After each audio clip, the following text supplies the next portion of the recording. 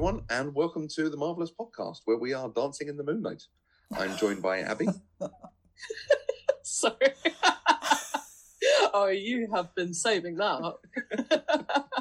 You can tell we've not recorded for a week, can't you? You can. He's got the good stuff ready. And I'm joined by Laura. Hello. That's it. There are no other Moonlight puns that I can make. That is it, I'm afraid. It's all downhill from here. So, sorry for missing a week, but we are back to talk about episode 2, Summon the Suit, and episode 3, The Friendly Type. I'd say we're probably just going to mash them together and talk about the two as one. So, Abby, what did you think about the last couple of episodes? Yeah, I really enjoyed last week's. This week's I was sort of up and down with. I think I couldn't settle into it quite so much, and I thought it was quite interesting. I was very along for the ride last week. I really just kind of enjoyed it. Really felt like I got everything.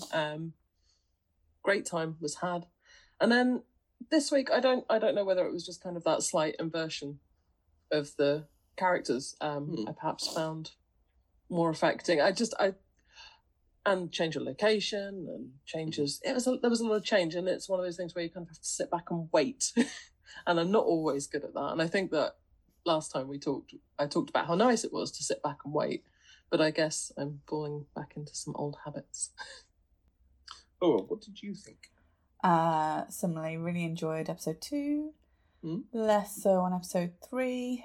Didn't dislike it, but it just felt like a bit of a, okay, this is some stuff we need to get through so that we can then get on. And listening to a number of the critics who've had the first 4, a number of them have said that 3 is a bit of a lull, and then 4, something amazing happens, which seems to be the pattern. 4 or 5 seems, with these shows, doesn't it? Seems to be something happens. I really like Mr. Knight and his introduction. Okay. But I think, to be honest, I'm not half as interested when it's Mark as I am when it's Stephen. Right. I think he's a bit boring.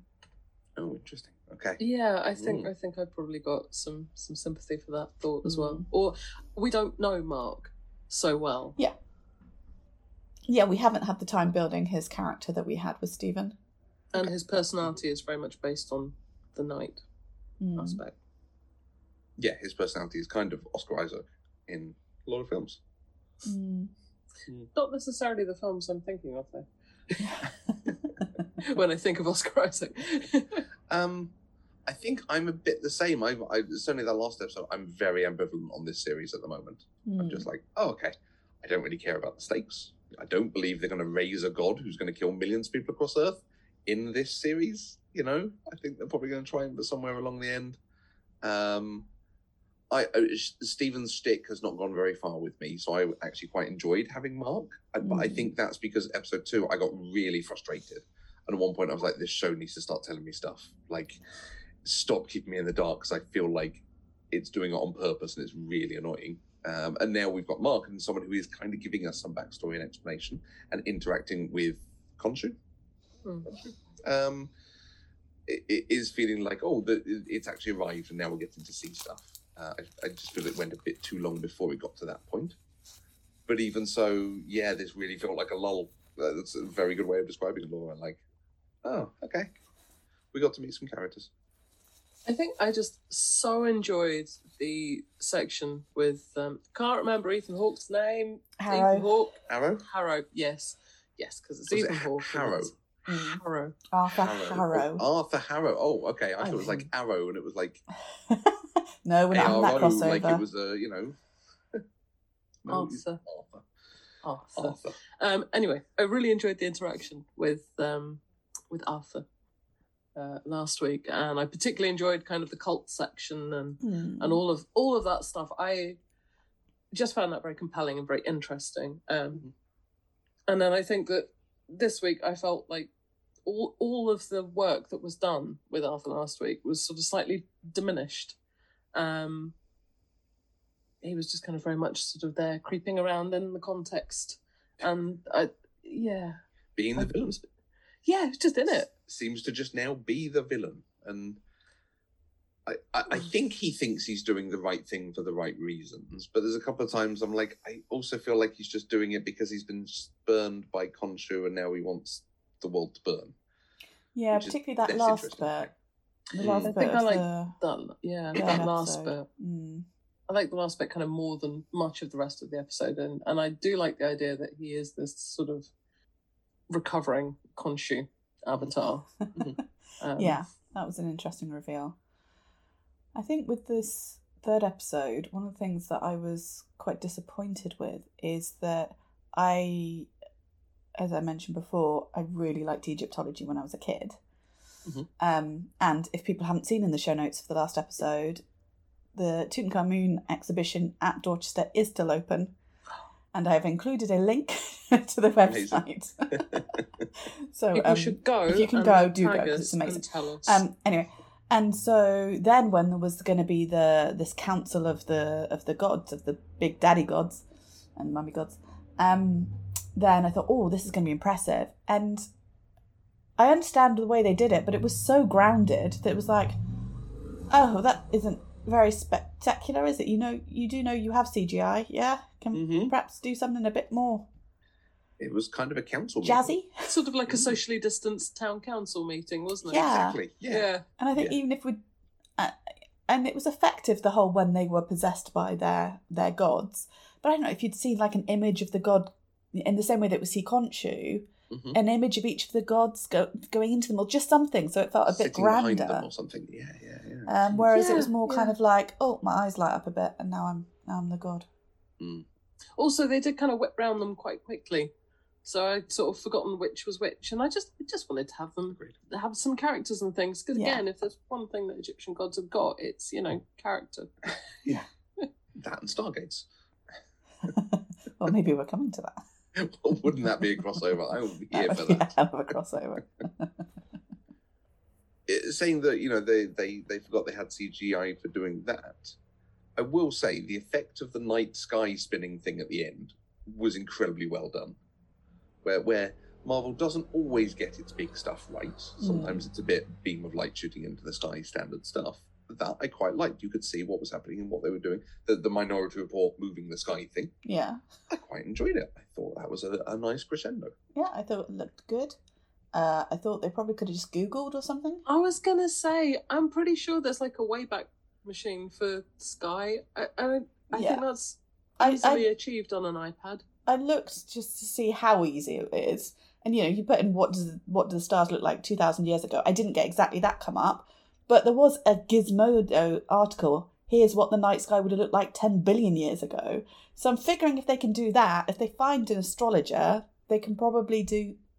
They find an astronomer, not astrologer.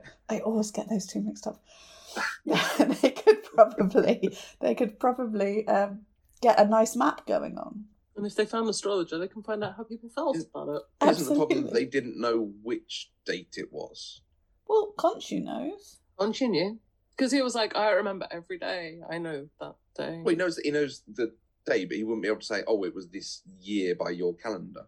I don't think we know that. I don't how did know they know when to stop? I don't know whether that's because he can remember that day and his mind is going to that day in his mind, but he couldn't say. I mean, I'm happy to headcanon it because it deals with the issue. Yeah, I think that's just my headcanon for why they didn't do that in the first place. Yeah. Especially because her gadget seemed to be incredibly whizzy about working out the location based on the stars and so on. I bet that app had a tech. Setting that would have told them, I bet. Well, you just do that thing where you point your iPad at the sky and it knows everything. I mean, that's the thing. It's annoying because people do it a lot. Yeah, I did feel like there would have been a faster, less, now we have to put the god in the stone and your suit doesn't protect you anymore sort of way. But I guess how will you get the Jeopardy for episode 4? Yeah, absolutely. I really liked the effect, though, of when the gods were turning him to stone, the fact that it was actually an idol. I thought that was really cool. The sort of thing the British Museum might pilfer and stick on display. Yep. Good on I'm them. sure they've probably got a few. Love the scale of it as well. Yeah, and that was the thing with it that's most interesting is, okay, we've seen him at the height of his powers and being able to do stuff and being a really cool kick-ass kind of dude. now we're going to take his powers away and see how we can cope without it. It is fairly standard superhero video gamey fare at this point. And I think someone said about how, episode 3 or midway through the series being a bit of a lull where we have to have all the exposition. They've been doing this long enough. We shouldn't be getting standard stuff in the writing. We shouldn't be getting patterns and lulls occurring. They know this. They watch it in the same way that we do. How is it still happening that we're getting to this point of, it's this episode where they do this thing? I mean, I suppose there were lulls, but it wasn't all bad. And I think different things might appeal to different people. But I suppose if everyone is saying there was something of a lull there, I mean, you can't have a format of something necessarily being exciting every week. I mean, Matthew, you said you were a bit kind of worn down by the last episode, whereas I was very on board with it. So I think if they'd had another episode like last week, I would have been quite happy, and you might have stopped. I'm very annoyed, like, tell me what's blooming going on. You'll choose what's it. And maybe that's part of it, though. Being told what is going on is essentially not very interesting. And this, I think, is sometimes a problem with the kind of mystery format and the storytelling in and of itself. Finding out what's going on, unless what's going on is super interesting, is not as interesting as seeing just what is happening. Mm-hmm. Because finding out is by definition not watching things happen, in a sense. Because you're right, the cult stuff and him meeting Ethan Hawke and having that sequence was really interesting. I really enjoyed it. I thought there was an element of terror to it, that he's in with the person who is the villain, whilst also finding out a bit more from it. But then this one, some of the big exposition is that it's a council meeting, and then he goes to the guy who buys stuff, who was just the most standard rich villain type. The bit I really liked with Ethan Hawke was where he was talking to Stephen about Khonshu and said, you don't have to do everything he says. And I thought, that's so interesting. And I just so enjoyed this kind of Stephen trying to explore the meaning of this incredibly weird relationship that he's only just begun to try to define and understand. And also for us as the viewer, it becoming kind of less of a sort of heightened possession and more of a kind of Venom situation, comedy Parasite, something like that. I really enjoyed how much development that conversation gave the character. And I don't feel like we got to have so much of that sort of development this time. And I think sometimes spending time with Mark, this whole thing about, where Mark is like, you don't really know me at all. And I just think, she should probably know you a bit. A little bit, yeah. Like, I'm just starting to find that character quite irritating in the vagueness. It's just sort of like blank. I know, after having had so much character from Stephen, and there's the whole thing that we talked about before, where when Stephen kind of talks to himself and fills the silence. So they just felt that there was so much more coming from him versus the same amount of screen time with Mark. Particularly as Mark tends to beat up people a lot, so that takes up some of the time. And I thought it was really interesting this time seeing Layla's reaction to Stephen. Now she's getting to know him more. There was definitely a little look of, alternatives are available. I like this version. And I really liked seeing more of Layla. Got a tiny bit more of her backstory, although I don't think anything we didn't know about. Actually, no, maybe we didn't know about the father's murder before. And I like the fact she can handle herself. And the necklace blades were very cool. They were awesome. I like that. I'm trying to think. Does she know about Khonshu and the gods being real? I thought so, because I thought she knew about the suit. She knows about the suit? But I don't know, because that's sort of what I was wondering what Mark was talking about, really. In that kind of, you don't know me, you don't really understand what's going on. Okay. I wonder if she sort of thinks of him more as a kind of superhero. Yeah, because I think when she was talking to Stephen about the, some in the suit, I think she said, "I've seen the suit." So there was no kind of, I don't know, there wasn't any mention of Khonshu then at all. And I just think it's sort of, Khonshu's been there in the background when she's been there, and she definitely can't see him, unless she's just really good at ignoring him. Well, she couldn't see the dog thing, could she? So, no, absolutely. And I just, thinking back, I don't think Mark or Stephen have actually mentioned it to her or around her. And she doesn't. She doesn't know that. She doesn't do the thing that people so often do. They're like, "Is he there? Is he listening? Is he here now?" Yeah. She doesn't do that. Or why can't you get Khonshu to do so and so? So it seems like that is missing. So would that mean? Although, wait a second, there was the conversation before they moved the sky, when Khonshu was saying what he was going to do. Hang on. She was there, but I don't know if she was part. What did she think was just happening? Stephen talking. Well, no, because she was running around with the thing while it was happening, so she knew what was happening. But Khonshu had Mr. Knight doing it with him, didn't he? So maybe she thought it was just him. Mr. Knight moving. I don't know. I'm curious if we're going to see a reveal. I don't think she knows that Khonshu's after her. It's definitely ambiguous as is. Yeah, I just thought you wouldn't explain the suit without mentioning the background of the powers. But yeah, maybe it's just assumed to be him. Or not. Yeah. And I wonder how meaningful that actually is. Like, I think that sort of thread of what Layla does and doesn't know and why not, it just felt vaguely confusing and a little annoying rather than sort of purposeful storytelling. I don't know. I don't know. I do wonder if it's deliberately ambiguous so that then we have a Khonshu reveal to her or something, or Stephen mentioned something and she's like, "I'm sorry, what now?"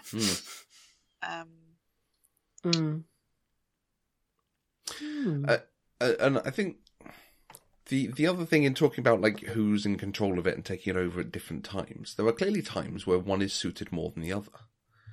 And Stephen arguing against Mark to say stop hurting these people because we don't have to hurt them, where clearly there are times when Mark and the powers are needed, and that's the thing he needs to do. And we have seen it save him from scrapes earlier on where he didn't know what was happening. And there are also times where Mark needs to give up because there's all the Egyptology knowledge that Stephen has and the history of it that is useful, clearly, and of benefit to the mission. And again, it just feels like, at some point they're going to come to an accord where they can, Venom's probably a very good comparison, Abby, where they can swap in and out and who sits the situation and deals with it and so on. And I don't know whether it's just because we've seen that story and we've seen that story recently that I'm like, can we just get there now? Can we just get to that? We don't have to do all this.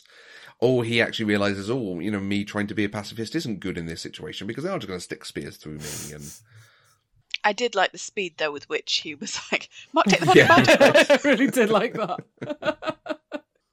Yeah. I suppose with the powers missing, I wonder if that's where they become more evenly interesting, because Mark is obviously somebody who very much relies on physical power. Well, but healing suit. He didn't use the suit for the fight on the rooftop. So he is still, take away the suit. What are you? I'm still Bruce Wayne, Master Ninja type. Yeah. Why didn't he use it?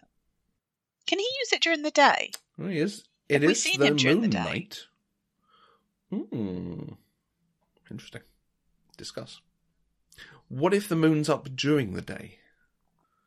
Well, the moon's always there, isn't it? Exactly. Yeah. So, but I don't know if it's in charge. I don't think we've seen him be Moonlight in the day so far. I don't think we have either. So maybe that's what, because otherwise I'm like, well, just use the suit. You need this information. There's the intimidation element as well as the, just the mummy guy coming after you. And the crescent-shaped cape. That was nice. Which was awesome. I want a crescent-shaped I did like cape. that. Yeah. I did like that. Although him being grabbed by his cape was very Incredibles. Yeah, right. No capes. Superhero by night is definitely an interesting, like a time-based superhero. Yeah. I quite like that. Huh. I'm hoping it is that now. Yeah, is this the downside of that we don't know this character very well and we haven't really researched, so powers and details of it we don't know. So it will be interesting to discover. Yeah, I didn't think I would think of it as, for me, not so much a downside, because I'm curious to discover, as long as they explain it at some stage. I mean, why he didn't use it there, I didn't think he needed to. The guys with knives that he could clearly beat. He could, but he wasn't getting the information he wanted. And you add in like a weirdy superhero guy. I mean, the Maybe guy that scares them. Killed himself to not give information. Like, he was not... No level of intimidation was going to... Yeah. But I like that. I got the impression that was just a very well brainwashed child. And I thought there was a lovely moment of acting and just this kind of existential horror. And I felt like that really was just such a great look to have for that moment, and it conveyed the kind of tragedy of Arthur's cult. Yeah, I think it was interesting because also earlier in the fight, Mark pulls his punches with the kid. Instead of punching him, he kind of slaps him down. Which is that because we're being set up for Three's a Crowd and our third personality, which seems to have potentially turned up this time. So setting Mark up as being not quite as brutal as whoever number 3 is. The one who I think they said was speaking Arabic. The taxi driver says you were speaking Arabic. Well, he does speak. He comes round and he speaking speaks Arabic. He comes round and says something in Arabic to the taxi driver, and the taxi driver's like, "Oh, you speak Arabic now, so why were you behaving like a foreigner?" Yeah. Oh, interesting. Okay. Yeah, so I thought it was right. Okay. Yeah. Because I think we've seen Mark speak Arabic before. I don't know why I'm thinking that. I don't know when from. Maybe not. But yeah, so curious to see who this psycho we seem to have. As if they're out stabbing Mark. Yeah. I think that's pretty stabby. So are there other aspects of it that we haven't picked up that we want to discuss? Is there anything in particular that you enjoyed from them that I've not brought up that you liked? I can't go a moment longer without mentioning Gaspard Ulliel. Just one of the most beautiful men, a man so beautiful that I have worn Bleu de Chanel perfume for 12 years. And he is very sadly no longer with us, and I'm very sad. I love him a lot. I was so excited that he was going to be in a Marvel series, and he was, and it was great. And who did he play? He was Anton, the billionaire on a horse in a dressing gown. Okay, I see. Yes. And I really enjoyed that. At one point, my wife said, "Why is he wearing a dressing gown?" And I said, "Look at him. What do you want?" And she was like, "Fair, yeah." Yeah, I thought he was going to be in it more. Yeah, I thought he was as well, and I don't know if he was.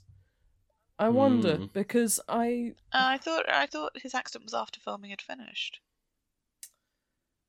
I thought so too, and I originally thought that he was going to be in more episodes, so I wonder if they've cut a storyline. Because he gets stabbed and we don't see it. Like, it really is, like, they chuck a spear and it's gone. He makes and that he's noise in the and that's it, distance. yeah. And I wonder if they've... I don't know, but I wonder if they've done something, because I really thought he was going to be a major character and possibly staying in it. It's quite a big there's no mention on Wikipedia of anything about reshoots or changes to it. Certainly on his page. I haven't looked at the development page yet, but I rather stereotypically thought he was going to be playing Duchamp. Oh, that would have been nice. But I'm guessing not. No. We haven't met Duchamp yet, have we? No. No, and I wonder if we will, or if it's just a nod. Yeah, at least right. Like I think it could be a little fandom gift. Because I've seen comments that the statue that he talks to, the statue person that he talks to, is someone from the comics and is named after someone from the comics, but I don't think anyone's expecting to be that person in this series. Oh, Crawley? The Maybe. gold statue Maybe. man, you mean? Yeah. Because despite the unfollowing and avoiding stuff, there's still stuff that appears. It is impossible to avoid. I mean, just Oscar Isaac's performance in this is, I think, amazing. Particularly now when we're getting the switching between Stephen and Mark quite quickly. And also when he was in the Great Pyramid, when he was being possessed by Khonshu and then dropping out of it when he stopped speaking, I thought that was really convincing, because he kind of managed to look confused and yet angry and yet not in control, and I just, really, really convincing. Yeah, Khonshu has the sort of Venom thing of larger than life, just rip their heads off, do this thing. Yeah. And he absolutely brought that across just by sort of booming and like you say, made himself more imposing almost with it. Yeah. Yeah, it worked. Yeah, I thought that was really... I like when Stephen called Khonshu the pigeon. Khonshu is a bit of a... I'm trying to think of a word I can use without us going explicit, but he's an a-hole. And I quite like how grey he is, and that he's not... Yeah. I mean, we're led to believe he's the better of him and Ammit, but I'm curious to see when Ammit turns up, if she does, whether she is as evil as she's being painted, or is she also, just a bit of a brat. And I think it's also, the interpretation. Arthur has this very strong presentation of Ammit and Ammit's kind of righteousness and decisiveness and so on. And I think it'd be interesting to see if we can see the relation of the god to Avatar as well. Is it true? Is he using her powers and so on appropriately? Yeah, because I don't think we've sort of seen him talking to Ammit. I don't think she's talking to him. I don't think he can. No, but isn't that the point, that he wants to kind of raise her so that he can? Like, is she not... Well, she's not a goddess, she's a demon. Okay. So, I don't know if that's different as far as whether, he can see her and talk to her. So maybe it's just kind of the power rather than the avatar. Yeah. Interesting. And she might not be happy with what he's doing. Yeah. Oh, that's interesting. I think it will be interesting, and I wonder if they'll go this way, that it might be the reverse. That he's like, oh, she's just and does the right thing and can save millions and weighs people across their whole lives. If actually it turns out she's kind of a flip of a coin sort of person. Yeah. And doesn't necessarily do that, and he then has to, decide about, actually, is that right or not? Everyone has this potential in them either way. I'm also super suspicious of Khonshu, because although it was Harrow that said it, so we don't know if it's true or not, but he said that Khonshu's been searching for Ammit's grave, Ammit's tomb, for years. Okay. Why is Khonshu looking for it? Is it not that it might not be that he wants to stop Harrow, it's more that he wants to be the one to engage with her or what have you. So, I don't know. Take her power in a beam of light shooting into the sky. Yeah. Maybe. Blue beam of light, yeah. Yeah. He'll have a blue one, she'll have a, purpley one. And yeah, definitely. Wiggly woos. I think there's something really, again, quite pleasing about all of the different ways that these things can go, and that there are all these sort of relationships and tangents between the characters and the avatars and the gods, and there are quite a lot of layers. Again, it's still not a lot of main characters, but the sort of web of relationships and debts that they owe each other and connections that they are forced to have and aren't forced to have and have chosen, apparently. I think there is a lot of meat in this. And again, last week we talked about, they've brought in the good actors. And again, I think they are making the most of them. And I've been trying to revisit some Ethan Hawke content this week. And if there's something he does very well, it's acting in the grey area. And playing sort of men who start out thinking they're all right, but as it goes along start to wonder if actually they just suck. And I think he does a great job of this. And I'd be interested to see if that's the kind of arc that he might have. Yeah. So it was a thing we commented on as the episodes were going on. The chap who played the cigarette smoking man in the X-Files, I remember when I was a kid watching him talking about it, and him saying the best villains are the ones who actually don't think they're the villain. They think what they're doing is right and it should be achieved by anything. And it's absolutely true. They make the best villains. And there are times it's like that. what he's doing is the right thing, and he believes in it, and it's going to be good, and he treats people well, and he's a decent person otherwise. But there are also times, I think it's that council meeting where he then started lying because he knows he shouldn't be doing what he's doing. And it's like, I almost would rather see him defending what he's doing and justifying it, and then saying, well, he's not done it yet, and we're not the ones to judge him on something he's not done yet. We'll punish him when he's done it. Absolutely, that would be much more aligned with the ethos of, because Khonshu's whole thing is he waits until they've done it, and here he is trying to get them to stop him. Yeah. Although, to be honest, Harrow didn't exactly need to put up much of a defence, did he? Because they go into that council having, I think it was Khonshu saying, we need an airtight case, otherwise we can't go before them. And they don't say anything about a scarab. They don't say about what he's been doing. They don't say anything about the jackals. Yeah. They just kind of go, he's doing it. He's bad. Stop him. And then get hung up on Stephen Mark's multiple personalities. Mm-hmm. Which I thought that was very interesting, the way Arthur sort of tried to weaponise that. Yeah, absolutely. And I thought that was really quite well written and sort of quite... I thought what it said about Arthur was as interesting as anything else as a character, and I felt like the show really came down on well, that's a choice that Arthur's made here. Yeah. And remember, he's not the goodie. Yeah. Absolutely. I just thought it was interesting with that it appeared, to me at least, that the other avatars were there by choice, and were avatars by choice, whereas Mark isn't. And Khonshu's... As far as we know. I don't know if we know. But I don't, And definitely Khonshu's threats to take Layla if Mark somehow gets out of his grasp, that isn't a consensual thing, is it? That's true. So then their talk of I can't remember which god it was, but actually saying this is your opportunity, Mark, if you are being basically abused by Khonshu, this is your time to say, which he doesn't. But I think what we have at the moment is that Mark is essentially in debt to Khonshu, and that's the relationship that they have. But I'm not sure Khonshu's meant to be doing that. Taking an avatar, and having them in sort of this servitude type position. But at the same time, Mark does quite like being alive. Well, yeah.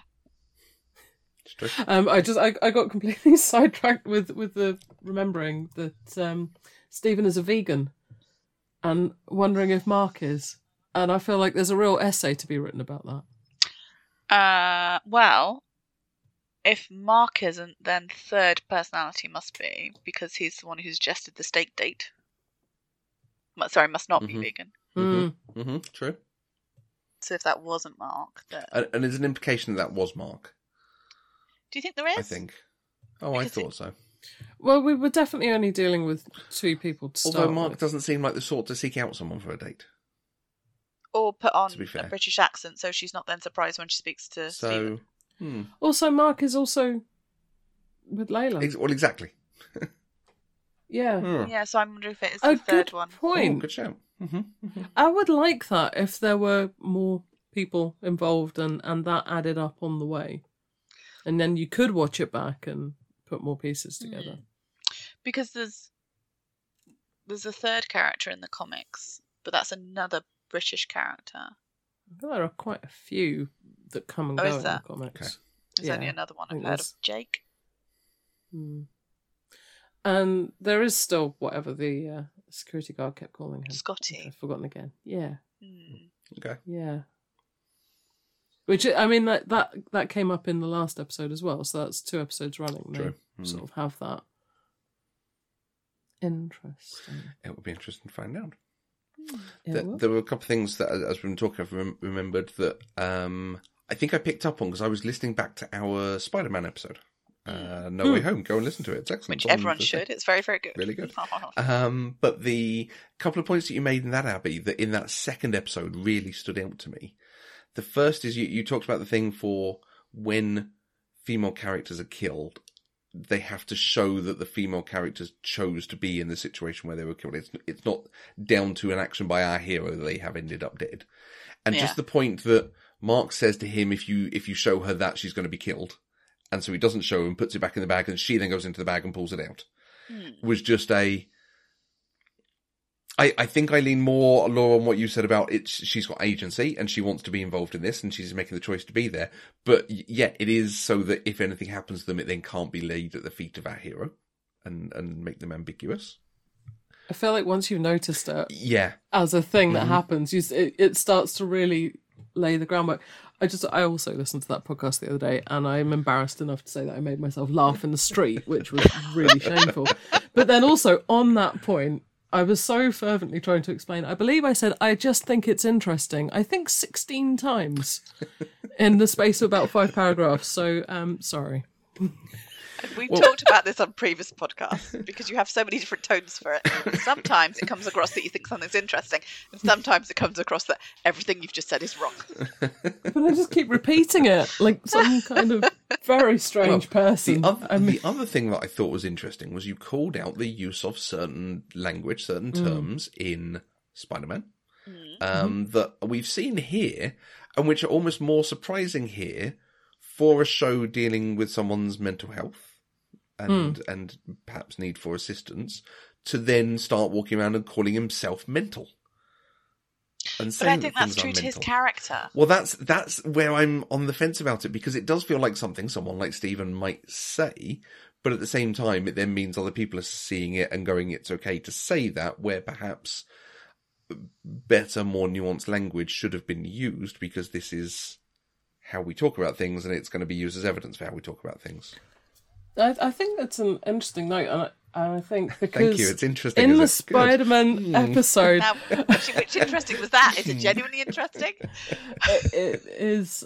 I am fascinated, Matthew, that you pointed that out there, because I think you're right, Laura. I think that Stephen might well say that, and I think that he might say that from the inside, as it were. And I think that my point in Spider-Man, which I do quite firmly adhere to now, I think, is that it's not what Spider-Man means when he's using those particular words about himself. That is not what he is trying to convey. Whereas I think Stephen is using the word mental mindfully of what he's talking about. Not necessarily not necessarily positively, but I think he is trying to convey a sense of that he may appear unwell, let's say. And I think that later when he says, I'm not well, I think that is how he sees himself. And I agree. It's a term to use carefully, but I think it might be right for the character. I was quite surprised on Wikipedia. There's a line in Oscar Isaac talking about his acting and getting to do this performance where he says he enjoyed being able to do something really effing nutty with his portrayal, including exploring Spectre's complex mind. And again, it feels like that's not necessarily the language you use when you're playing a character with actual mental issues. Yeah, that is an interesting and I think it's not something I would have necessarily picked up on, except for you saying it and hearing it on the show and on the thing. But I think, have you had a chance to see Spider-Man since those things? Because it sticks out for me so much. I suspect it will now, in most things. I think, there's language in passing and there's kind of emphatic language. The question is always, what are you talking about? And who is doing the talking and kind of why is it those things? Because, Spider-Man does not mean... Spider-Man is using a colloquial word for something that does not relate to the actual thing that he's feeling. Yeah. That's the reason the use of the word is a problem. He's using it in the problematic sense. Yes, true. Mm-hmm. Yeah. He is not referring to the issue at hand. And I think that even there, I would say that perhaps it is more with reference to the issue at hand. But yeah. Mind you, I wouldn't want to do a Marvel junket anyway. I think I'm always a little wary of some of the quotes that people get stuck with when they're doing back to back. Well, it could be worse. Imagine having to come out and talk about a Harry Potter film at the moment starring Ezra Miller. Imagine having to face questions about that. Speaking having of just cursed uploaded films, Johnny Depp. Yeah, exactly. we just watched the Agatha Christie film the other day as well, and it's just, there's a lot of cursed franchises at this time. But and I suppose it's difficult as well for actors because there are contracts, and you get rather stuck in them. You really do have to do things that. And the interviewers are there to try to get the answers, try to get you to say something that will get them the headline, that will get the interesting moment for it. Yeah. It's all about being quotable. And I suppose that's coming back to Moon Knight. That is one of the things that's quite interesting. I've got to stop using the word interesting. We're going to have a moratorium on interesting. I'm going to just remove it from my vocabulary. I could bleep it if you want. Yeah, could you? That would be great. No, just do a ding with a counter. The number of times you say it would double my editing time. It's a charming quirk. Charming quirk. It's not. It's really annoying, especially when you can listen to it. I can only apologise. Yeah. A thing I like about Moon Knight is perhaps that it isn't necessarily so headline grabbing at this time. It'd be quite difficult to title a piece about this. It'd be quite hard to find a pithy clickbait to get you in. It's it's not particularly episodic. It is very continuous. And yeah, again, we had a slight shift in pace and interest, but I absolutely wouldn't stop watching. I am really enjoying it, which perhaps did not necessarily come across from my review earlier. I just find it very, very watchable. Good. I think it's hard because we watched it at the same time we finished off Peacemaker, and that grabbed me and was really good and doing stuff I didn't expect with good broken. And it was exciting to watch broken characters dealing with stuff coming off the back of watching Star Treks and Supergirl and The Flash and things, which are all supposed to be perfect shiny characters. I'm hoping Moon Knight gets to the same kind of place and does stuff that I'm not expecting. Does something interesting. Choreography. Yes. Yes. If Moon Knight had the same intro as Peacemaker, we'd be watching it so much all the time. Just bringing us back to Moon Knight. Mr. Knight. I really love Mr. Knight. I particularly love Mr. Knight. One, that's the suit that Stephen summons because it's a suit. And two, he then his introduction I thought was really good, and he lands in the superhero landing and then tips over onto the side. And I do wonder if we're going to, when he was emphasising that he's Stephen with a V, I do wonder if that's in prep for meeting a Stephen with a PH. For Stephen? Strange. Well, I don't know. No, oh no. I was going to say all Stephens I've ever met that have a V introduce themselves as Stephen with a V. But then, yeah. One interesting take, yeah. A Scottish Stephen with a PH. Didn't you say the other one's called Scotty? No, What? Doctor Strange. Doctor Strange. Oh, you mean meeting? In the Marvel. I thought you meant one of the other personalities was going to be called Stephen I meant... with a PH. Oh God, that would be confusing. Well, exactly. That's why I'm like, that would be quite an effort to go to. Okay. I'll tell you what, though, if he is Scottish, and that's why they're calling him Scotty, and then Oscar Isaac can pull out a Scottish accent, I'll tell you what, if we're going to whip through those accents in a day, that's a treat for the internet. I meant Doctor Strange. Okay. I am with you on your joke now. Can I just put in again, because I am still seeing people go, that's not a London accent.